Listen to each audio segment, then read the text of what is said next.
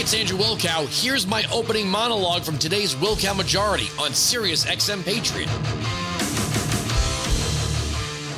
We got a lot to get to. Sciencey stuff. You see what's happening? Ted Cruz is in a lot of trouble. Ted Cruz is in trouble with the media for doing everything the media has defended when Democrats do.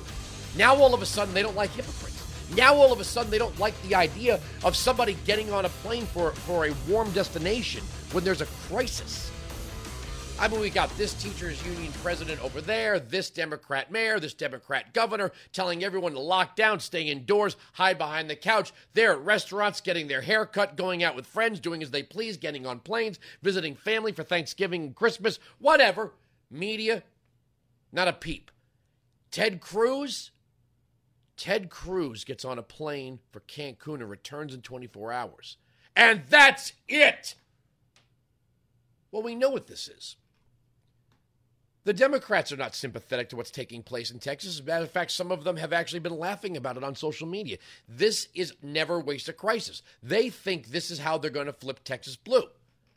They are just putting Ted Cruz in the crosshairs, thinking that maybe Beto O'Rourke will run again. Or some other Democrat can take him out now because he is the epitome of a hypocrite.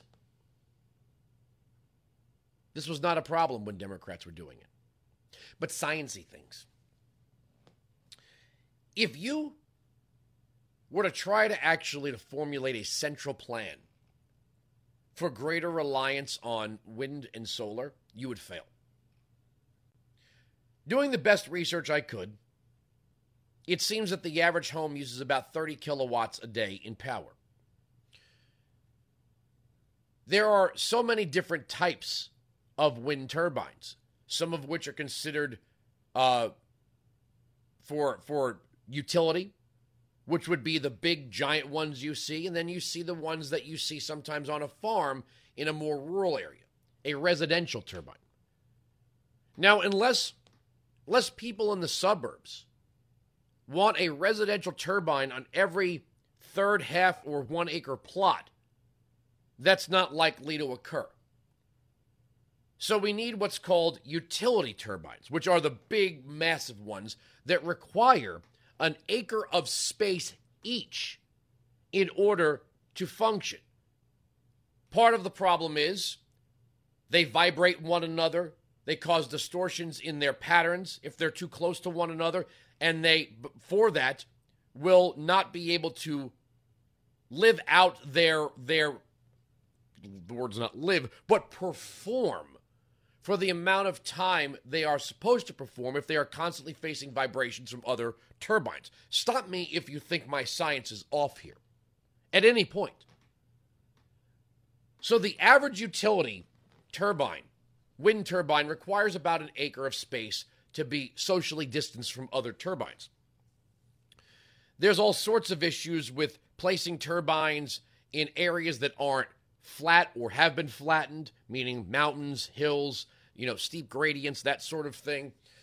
The Democrats right now, in the middle of all of this, the pandemic and the ice storm, all sorts of things happening, their only concern right now, their biggest concern, Joe Biden's biggest concern, the Democrats' biggest concern, is how do we open the borders? How do we do what's right by the non-citizen? No more of this America First stuff. We've got to invite in more refugees, more asylum seekers, more migrants, more legal immigrants. We've got to have more green cards. We've got to increase the population of the United States, and we've got to do it in the next 3 years before the next election, or else, I don't know, maybe there'll be a backlash amongst citizens, and they'll want Donald Trump to run again, or they'll want a Republican president. Who knows?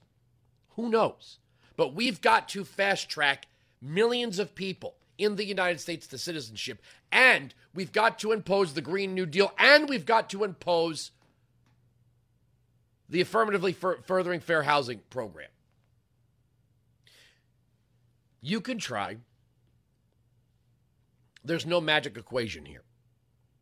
I spent most of the late night last night attempting it and early this morning. If you're starting with an average of an acre necessary for a utility turbine, right? Not the sort of thing that powers a single unit or farm, right? You don't need much of a turbine for that. You don't need much of a windmill for that. And that's why you see farmers using them to hedge their power usage. There's nothing wrong. Again, there's nothing wrong with wind and solar. It's that by its very nature, the amount of land it consumes to provide power is the basis of its inefficiency. Now, with that said, if you have major metropolitan cities that are overseeing the demolition and construction of new smart skyscrapers, fine. Make their outer walls solar panels. Great idea, right? We have many of these. In New York City, you have newer construction skyscrapers that are coated in glass, right? We see this in every major metropolitan city. If those glass panes that coat the exterior of the skyscraper are solar panels and provide renewable energy for those skyscrapers, great, wonderful, beautiful, awesome. Nobody's going to complain about that. If farmers are able, without massive eyesores or the apparently the hum of these things can drive people literally insane. If somebody lives far off the grid and they're using wind turbines as a way to augment their power use, great, awesome. Wind is great, use solar, no complaints there. But if you're talking about a plan with shifting technology, this is the problem with having this central plan and thinking there's a magic equation. There isn't a magic equation. If you are creating a policy, and the federal government is, whereby which you are going to force suburban jurisdictions and zip codes to build up like a city, right? There's where we build up, there's where we build out. So there's cities that build up, dense. Then there's a sort of pressure valve in the suburbs. Then there's where the outbuilding occurs, which is in the rural areas where you get farmland. If you are going to increase the population, meaning you're going to increase the population of the cities to the point where you have to push the upward building to the suburbs and then ultimately maybe even to the line between suburb and rural, while you are increasing the amount of land that's going to be demanded by where we build up because they can't provide it themselves, right? You can't.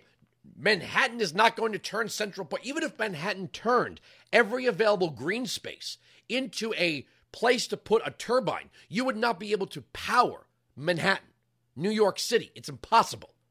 So the cities, as they build up, as they fill up with newcomers, and people are forcibly moved by this program out into the suburbs, and then suburbanites go, oh, wait a second, I don't want to be here if it's going to turn into the city. If I wanted to live in the city, I'll live in the city. They're going to move further out. You're going to see more developments in southern cities, like Nashville's exploding right now, as Orlando's exploded. So you're going to see people trying to escape this. So we're going to be spreading out the population even further. The cities are going to get more dense. The suburbs are going to get more dense. People are going to continue moving to the south.